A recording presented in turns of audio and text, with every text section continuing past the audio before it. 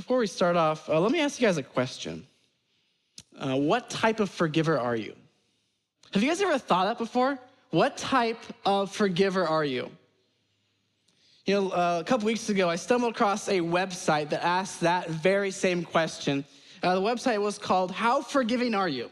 And they asked 12 questions, and apparently I didn't do too well at this because I only got a 44 out of 60, which I still have no idea how I got a 44 out of 60 because there's only 12 questions, but that's for another day there. But I want to ask you guys some questions from that quiz this morning, okay? So in the quietness of your mind, think of a friend, a family member, a coworker, a neighbor, someone who has offended you, someone who has wronged you. I want you to think about that person. And as I read through these questions, answer, agree or disagree. Now, don't do this out loud. I'm not looking for that. Just in the quietness of your mind, do this, okay? So question number 1. I keep as much distance between us as possible. Question number 2. I don't trust them. I want them to get what they deserve. I find it difficult to act warmly towards them. I withdraw from them. Am I quick to forgive them? You know, as I was taking this quiz, I realized that in my own heart, I thought I was a forgiving person. I realized that I had some areas that, I need to grow in. But I don't think I'm alone in that. I think we all need to grow in this area. We all need to grow in this area of forgiveness. So this morning, we're going to continue on in our series, Marks of a Healthy Christian. Last week, we looked at worship. 2 weeks ago, we looked at humble service. And this week, we're going to look at the heart of forgiveness, or really the motive of forgiveness. So I'm going to ask you guys' participation, which is always kind of scary on a Sunday morning because I'm always afraid no one's going to raise their hand, but I have confidence in my question that all of you are going to raise your hand. Here's my question, okay? By show of hands, who here has sinned last week? It's a pretty simple answer. If you're breathing this morning, your hand should be up, okay? If it's not, check your pulse there, okay? You know, the Bible says that we are all sinners. Doesn't matter who we are, where we come from, that we're all sinners. We all need forgiveness. This is something this message isn't for someone else, isn't for your neighbor. I know Pastor Jeff shared that with us a couple weeks ago as he opened up this series. These messages are for us. They're not for your neighbor. I know how tempting it is. They're for you. They're for me. So when someone says, I forgive you, or when you say, I forgive you, what we're doing is we are removing a charge of guilt. And we are saying that no debt is paid. We were removing a charge of guilt and saying nothing is owed. That's a better way of saying that. You know, someone once wrote, to forgive is to turn the key, open the cell door, and let the prisoner walk free. To forgive is to write in large letters across a debt nothing owed. To forgive is to shoot an arrow so high and so far it can never be found again. To forgive is to grant full pardon to a condemned and sentenced criminal. When we forgive or when we receive forgiveness, in a sense, that's what we're doing, but we're also doing something else. We're also making a promise. To borrow 4 promises from the Peacekeepers ministry. So if you're taking notes, write down this. If you're not taking notes, why aren't you taking notes? Because if you write it, you know it, and if you know it, you do it. So here are your 4 promises. I encourage you guys to write this down. Ask your neighbor. Promise number 1. I will not dwell on this incident. I will not dwell on this incident. Promise number 2. I will not bring this incident up or use it against them. I will not bring this incident up and use it against them. Promise number 4, I will not talk to others about this incident. I will not talk to others about this incident. And the last promise, promise number 4, I will not allow this incident to stand between us or hinder our personal relationship. I will not allow this incident to stand between us or hinder our personal relationship. That's what it means to forgive. When we say we forgive, that's what's going on. You know, the Gospel of Luke, chapter 17, and verse 4, we get a glimpse of what forgiveness is. In the sense, forgiveness it's not an emotion. It's not a feeling in the sense, I need to feel like I need to forgive. We see something different there. We see that forgiveness is an action, that forgiveness is an act of the will. And Jesus says, if he, or really someone, sins against you 7 times in the day and turns to you 7 times saying, I repent, you must forgive them. See, forgiveness is not optional. Forgiveness is not extra credit. It's not bonus points. If you're a follower of Jesus Christ, you and I, we are commanded to forgive. You know, we see this in different texts in the Bible. Colossians 3:13 says, bearing with one another, and if one has a complaint against another, forgive each other. As the Lord has forgiven you, so you must forgive. Or Ephesians 4:31, be kind to one another, tender-hearted, forgiving one another as God in Christ forgave you.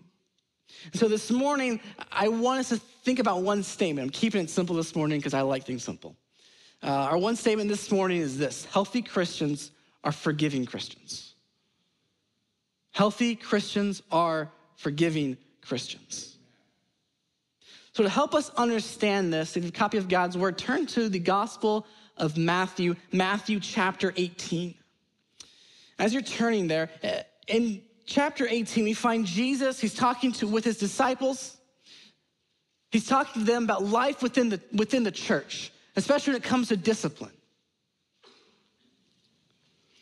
Jesus taught that if a brother or a sister comes and asks for forgiveness, you should forgive them.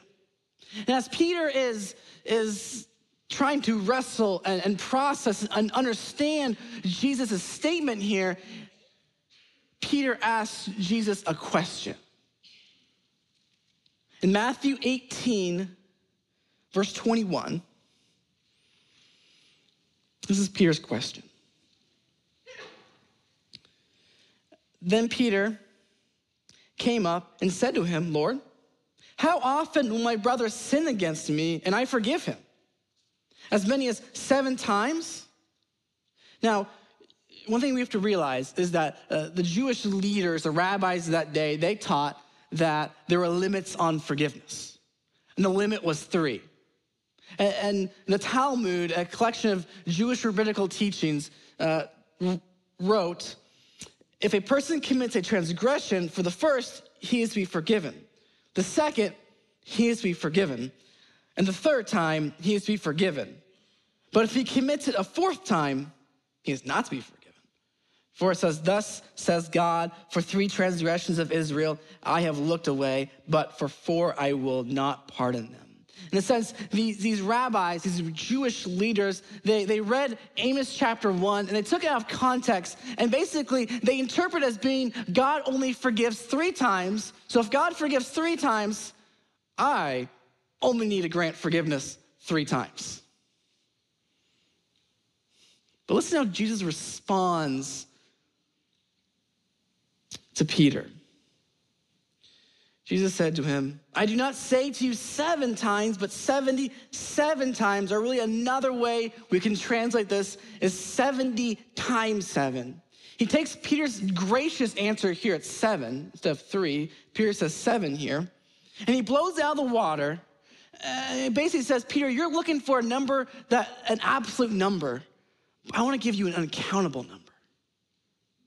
Because he's not saying that you must forgive them 490 times, and on the 491st time, all of a sudden, you're done, you're through. No more forgiveness for you.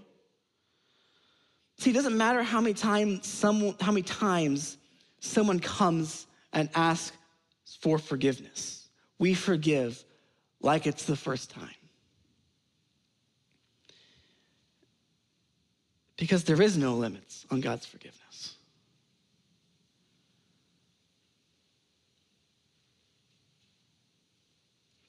God's not in heaven with a scorecard, adding up all the times that we seek forgiveness and waiting for that magic number to come around and be like, well, that's 491, no more for you. No, he doesn't do that. His forgiveness is unlimited. Imagine if I had a neighbor come to me and says, hey, can I borrow your wheelbarrow? Sure, go on, have it. And he says, oh, you know what? I will bring it back to you tomorrow. Guess what happens the next day? No wheelbarrow. Day after, no wheelbarrow. A week later, still, I have no wheelbarrow.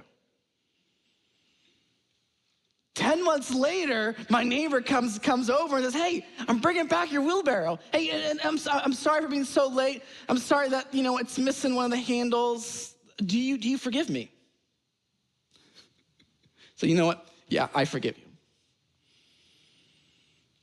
Next week, my neighbor comes over and says, hey, can I borrow your mower?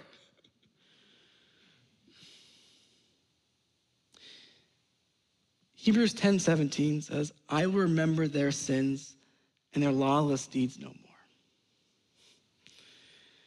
See, God can't forget sins. He can't forget it because that would violate his nature. God chooses to not bring them up. Jesus is telling Peter that forgiveness is unlimited.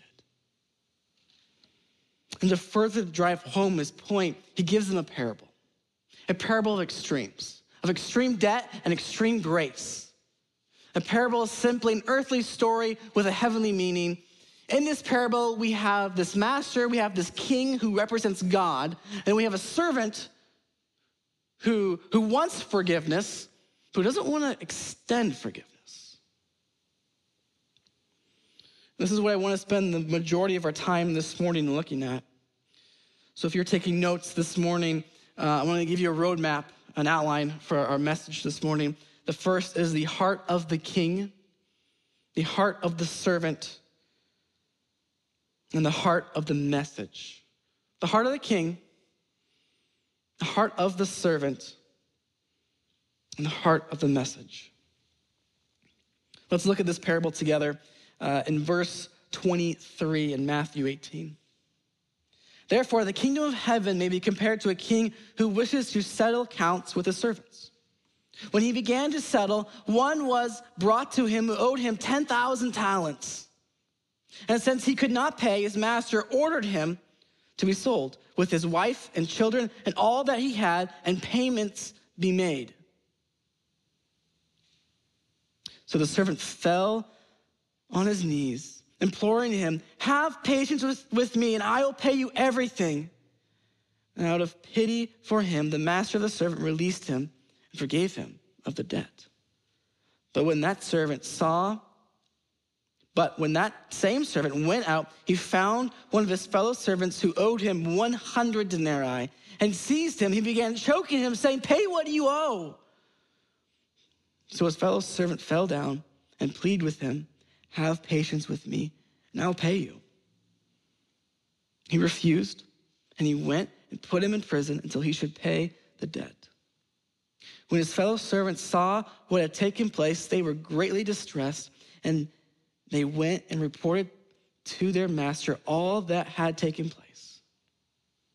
And his master summoned him and said to him, you wicked servant, I forgave you all that debt because you pleaded with me. And should not you have had mercy on your fellow servant as I had mercy on you? And in anger, his master delivered him to the jailers until he should pay all his debt. So also my heavenly Father will do to every one of you if you do not forgive your brother from your heart. Let's pray. Oh, gracious Father, we we come to you, we acknowledge our sin, Lord. We acknowledge our failure in pursuing righteousness in every situation in our lives. Lord, I pray as we study your word, as we open it up, I pray that you would grant us understanding through your Holy Spirit. Lord, that I would humbly step away and allow your Holy Spirit to work through your word in our hearts. Lord, help me speak clearly. Lord, we pray for your glory. Amen.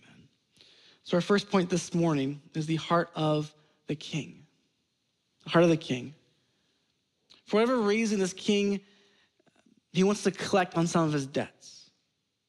And so he summons one of his servants in to his chamber. This servant was most likely probably a high official in his kingdom simply because of the amount of debt this guy owed, 10,000 talents, a ridiculous sum of money. Warren Wiersbe writes that it would take up to 20 years just to earn 1 talent. And this guy owed 10,000 talents. This insane amount. And really what Jesus is doing here is deliberately drawing a picture of this man. He wants his disciples to see this man's debt is impossible to pay. Doesn't matter how hard he works. Doesn't matter how hard he tries. It would take him over 100,000 years for this guy to pay back his debt.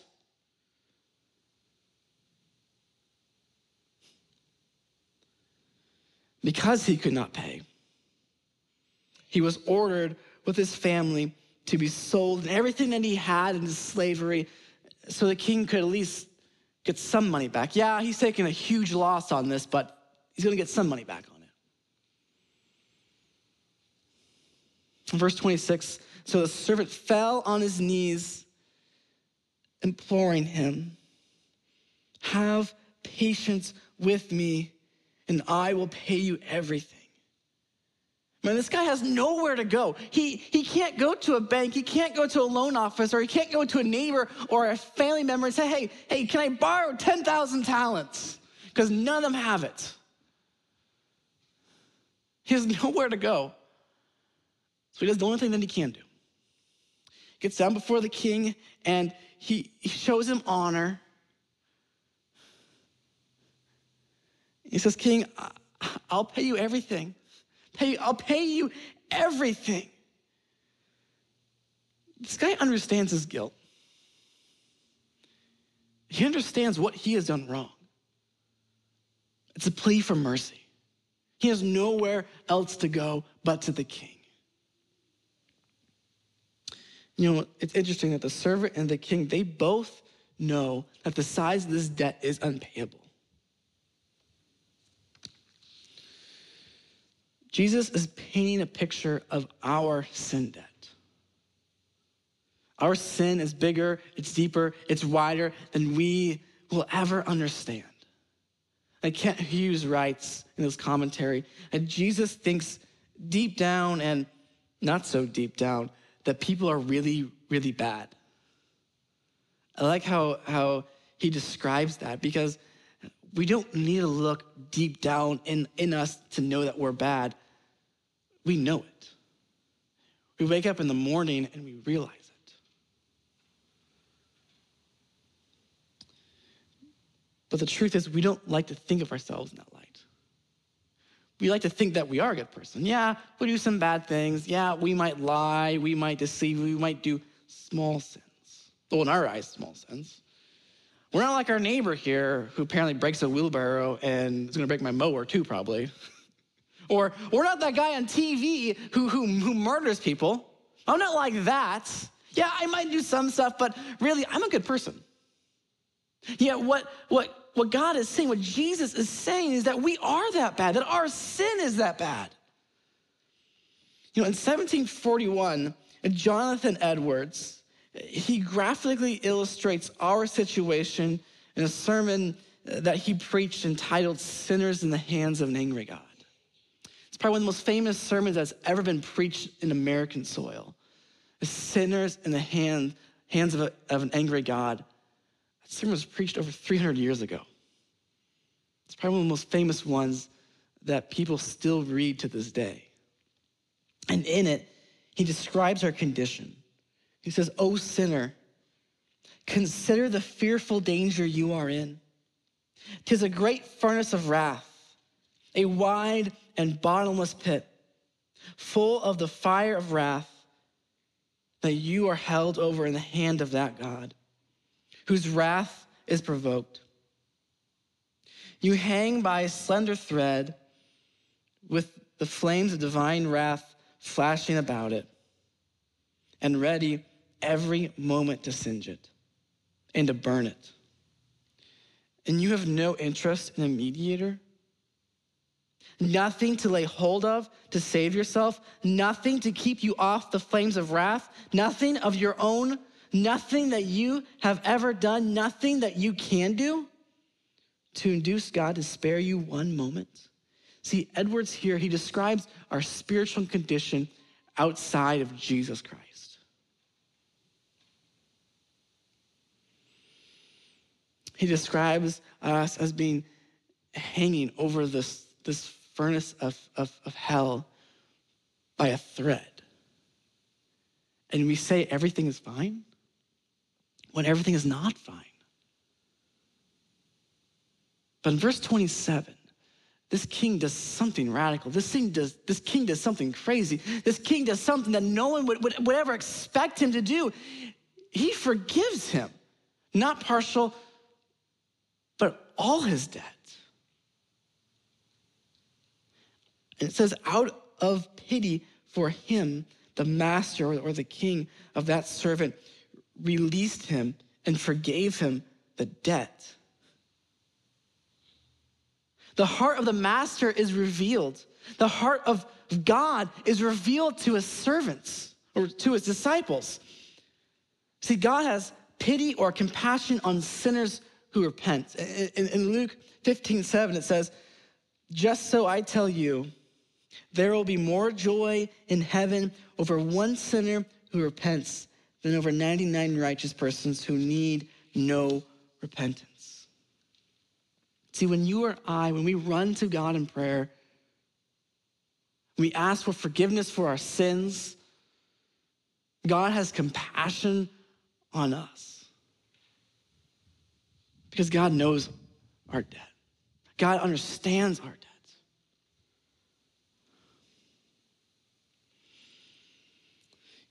He understood that the only way that our debt could be removed, that our debt could be paid, was through the sacrifice of his son on the cross.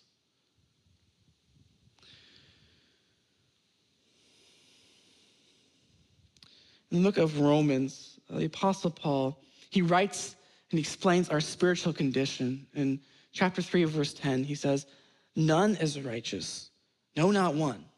No one understands, no one seeks for God. All have turned aside. Together they have become worthless. No one does good, not even one." It's kind of a bleak and dark picture of the reality of our situation, that we're not good.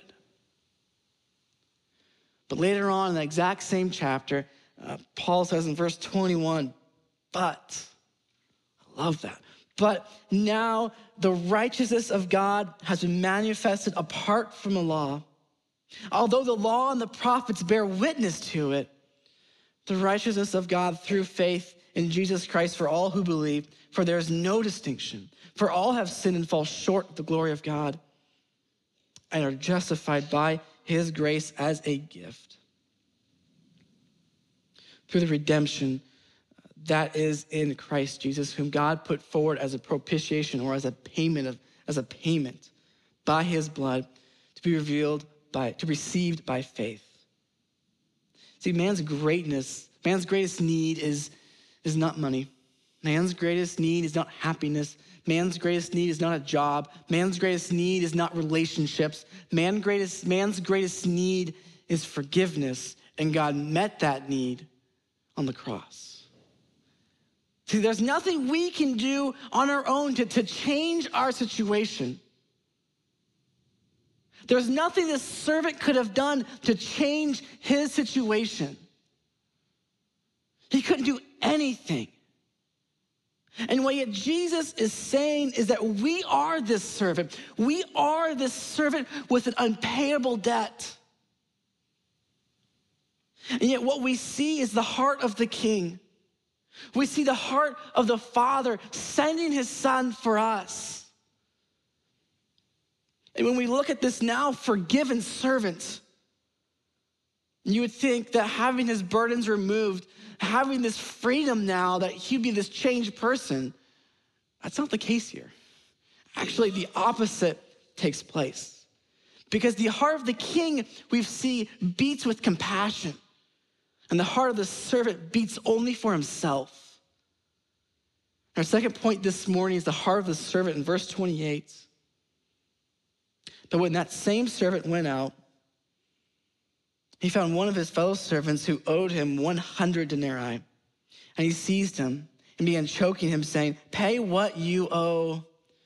So his fellow servants fell down and pleaded with him, "Have patience with me and I will pay you." He refused, and he went and put him into prison until he should pay his debt. This forgiven servant, for whatever reason, he leaves his master's, his chamber, his king's chamber, after after receiving forgiveness of this immense, unpayable debt. He goes out. We don't know if he looks for him or if he just sees him there. He goes up to him and he says, "Where's my money?" Now, 100 denarii is nothing compared to what this guy owed. Denarii was equal to basically 1 day's wage. So basically, if you worked a job then, you get paid 1 denarii, and that was your payment for the day. This guy owed 100, so be equivalent to about a little over 3 months' wages. It's a lot of money, but it's doable. It's payable. It'll take some time, but you'll be able to pay it off. But instead of being gracious, instead of saying, I want to extend you mercy, look what the king did to me, look what I want to do to you, he doesn't do that. Basically, he picks him up by his throat and says, "Pay me what you owe." Yeah, that's real loving right there. This is messed up. No one in their right mind would ever do this. In verse 29, it says, "So his fellow servant fell down and pleaded with him, 'Have patience with me, and I'll pay you.'" You would think light bulb would go off right here. He is hearing what he just said to the king, and yet nothing is clicking. Something should have clicked. Something should have happened. Said, "Well, hey, I just said the exact same thing. Maybe I will give you grace now." Nothing happens. Instead, in verse 30, he refuses, and he went and he put him into prison until he should pay the debt. He couldn't sell him into slavery because the debt wasn't enough. So he does the next best thing is, "I'm gonna throw you in jail now." Now you can just imagine the disciples listening to this story, and you can imagine Peter. I love Peter. Peter, he thinks very quickly and doesn't think very quickly. So you can just imagine Peter with anger and like frustration and just interrupting Jesus and saying, "Jesus, no, this guy doesn't get it. He's been forgiven of this amount, this unpayable debt, and he's going after this trivial thing? Are you kidding me? This is a lame story. Give me a better one." That's the point. That's what Jesus is trying to do. It's what he's doing here. He's painting the picture of the church. The church is a community of redeemed and forgiven people, of unpayable debts very similar to the one this servant had been forgiven.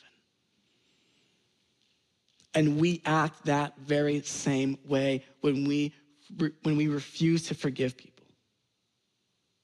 Jesus says in John 13:35, "By this all people will know that you are my disciples if you have love for one another." If we fail to forgive, we fail to love. If we fail to forgive, we fail to love. One of the scary things about all this is we can sit under right teaching. We can hear the truth. We can know the truth. We can regurgitate truth. But we can fail to apply this to our own lives. I'll take my life, for example, because I'm not perfect at all. I never claimed to be. I was a junior in college. I was dating a girl at the time. We dated about 6 months, and towards the end of those 6 months, I got a phone call one day from an older gentleman, about 10 years older than me, a man who was very mature in the faith. He calls me up. He says, hey, you know what? Can you meet me in my apartment? And I'm like, yeah, sure. Why are you calling? My mind, I'm thinking, why is he calling me? I'm like, this is kind of random. Like, have I done anything wrong yet? I don't know yet. So I get there, knock on the door. I come in. I sit down on his couch, and it's him and his wife there.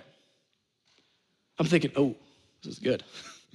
I've done something wrong now, and I still have no idea why I'm there. And he asked me, he's like, so how's your relationship going with her? I was like, yeah, my relationship's going okay with her. We're doing fine. How well do you know her past? I was like, well, we've talked.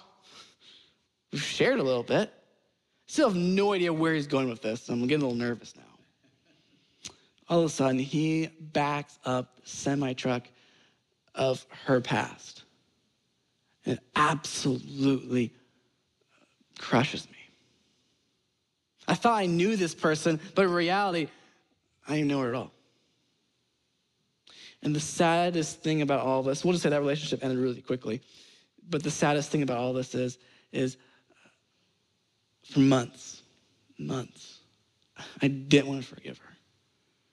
I wanted the world to basically cause chaos in her life and get what she deserves. Because at that moment, all I saw was her sin against me. I failed to recognize the sin that God has forgiven me of. That sin in front of me was all I could see. That's what this servant could, only thing he could see was right in front of him, and he failed to see what the king had done to him. He failed to recognize it. What type of a heart do you have?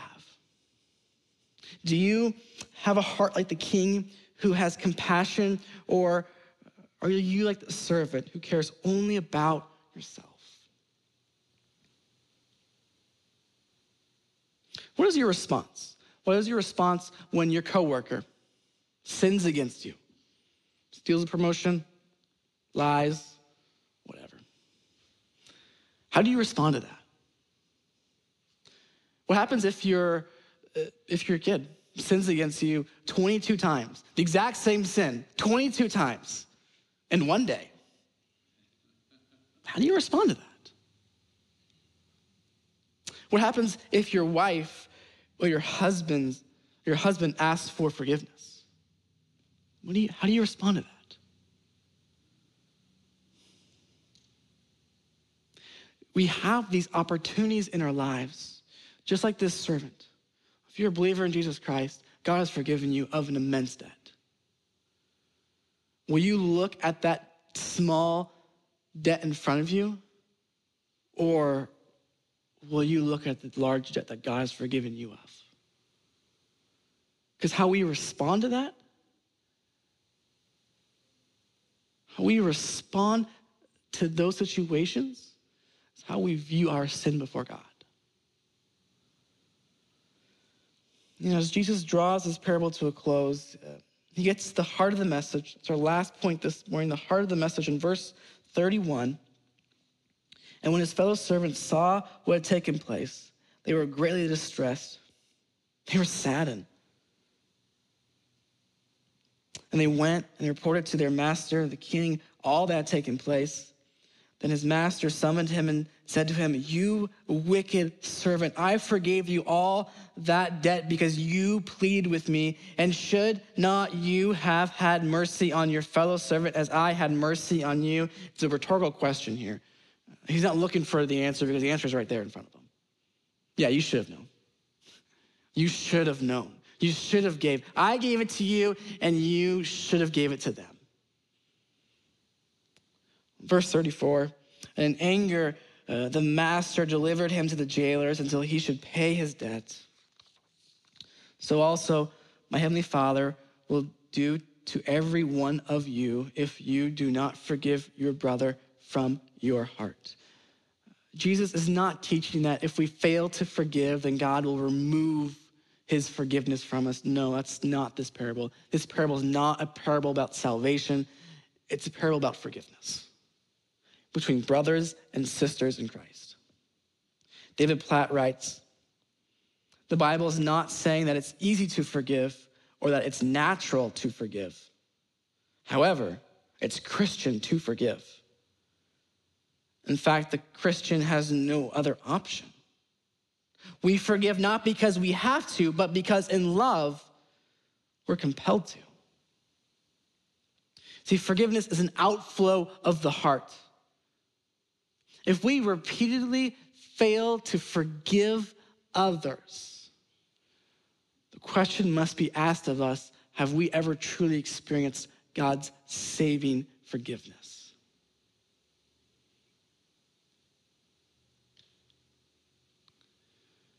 But there is a stern warning in this passage. If you are truly a follower of Jesus Christ and you refuse to forgive someone from the heart, Jesus promises that you will be disciplined until you learn to forgive. That's what we see in this parable. The unmerciful servant was not handed over to the executioner. He was not handed over to be sold into slavery. No, he was handed over to the jailer. So too, if we refuse to forgive, we do not lose our eternal forgiveness, and we still keep that. But we are disciplined until we learn to forgive. And Jesus is driving the point home to his disciples and to us that forgiveness is unlimited and not an option. A healthy Christian forgives because they have been forgiven of an immense debt, and they are grateful, so they forgive others. But before we close, there's one more thing here, one more thing that Jesus brings up. He says, forgive from the heart. See, Jesus is not saying merely give lip service forgiveness, which is very easy to do. It's very easy to say, I forgive you, but really, I don't. It's easy to do that. The scary thing is we do this more often than we realize it. One commentator writes, genuine forgiveness that is from your heart is trusting forgiveness. Forgiveness that sees the offending brother just as he was before he sinned. If we truly forgive a person, we trust him just as we trust him before. We do not hold the offense over his head or even in our minds, thinking that he will likely sin again. You know, like what I said at the very beginning, when we forgive, we're making 4 promises. We're saying a promise to not dwell on this incident, a promise not to bring this incident up or use it against them, a promise not to talk to others about this incident, and a promise not to allow this incident to stand between us or hinder our personal relationship. A healthy Christian forgives from the heart. Before we close, I want to tell a story, an illustration. Maybe it's an illustration you've heard before, especially if you were here for VBS a couple weeks ago. And one of the days at VBS, on Tuesday, we talked about forgiveness. And in our afternoon session, our group session, we talked about a story of Corrie ten Boom. Corrie ten Boom, if you don't know her, she grew up in Holland during the 1940s, during the occupation in World War II. She was a devout Christian. She loved the Lord.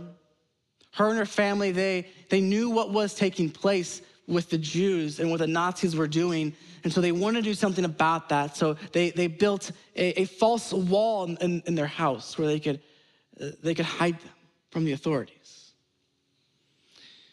But one day the authorities found out about this. So I want to read an excerpt from her autobiography, The Hiding Place. And when they found out about it, they sent her and her family to a concentration camp. Listen to this. It was in a church in Munich I saw him. a balding, heavy-set man in a gray overcoat, a brown felt hat clutched between his hands. People were filing out of the basement room where I had just spoken. It was 1947, and I had come from Holland to defeated Germany with the message that God forgives. That's when I saw him, working his way forward against the others. One moment, I saw the overcoat and the brown hat, the next, the blue uniform, and the visored cap with its skull and crossbones. It came back with a rush. The huge room with its harsh overhead lights, the pathetic pile of dresses and shoes in the center of the floor, the shame of walking naked past this man.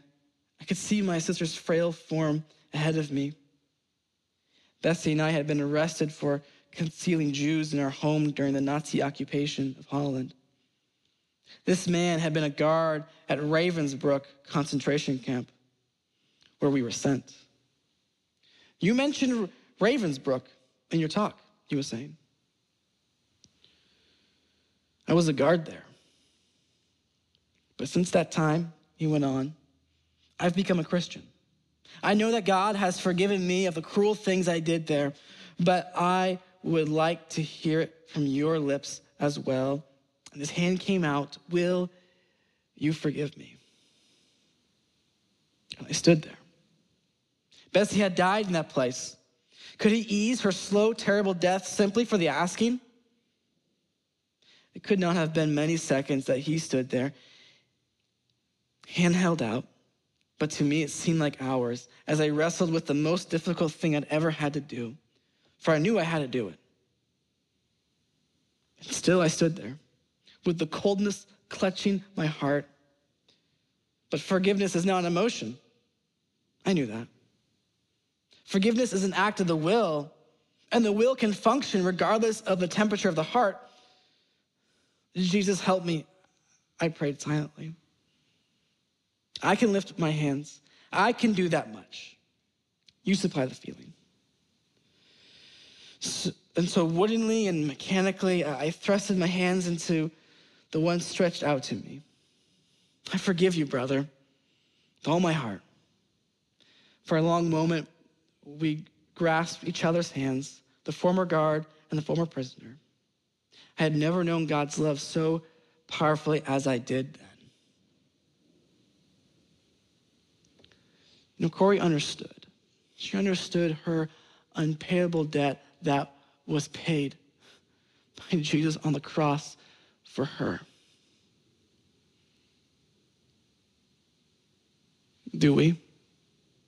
Do we understand that debt? You know, this morning we looked at two different hearts. We looked at the heart of the king, heart of compassion, and we looked at the heart of the servant, the heart of selfishness. And the question is, what type of a forgiver are you? What type of a forgiver are you? My prayer has been that we would be a church eager and quick to forgive. We would be a church of the heart of this King,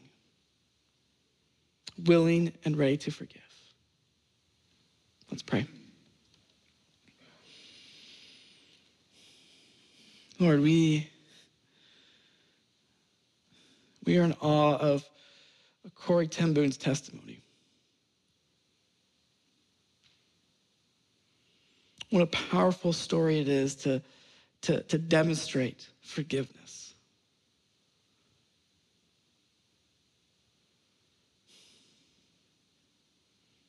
Lord, I pray if we do not understand our sin, if we do not understand our sin debt before a holy God, I pray, Lord, that you would show us that. Lord, I do pray that we would be a church that has the heart of the King, that is eager to forgive. Lord, when people drive by our church, that they would see our building and they would see a church that forgives.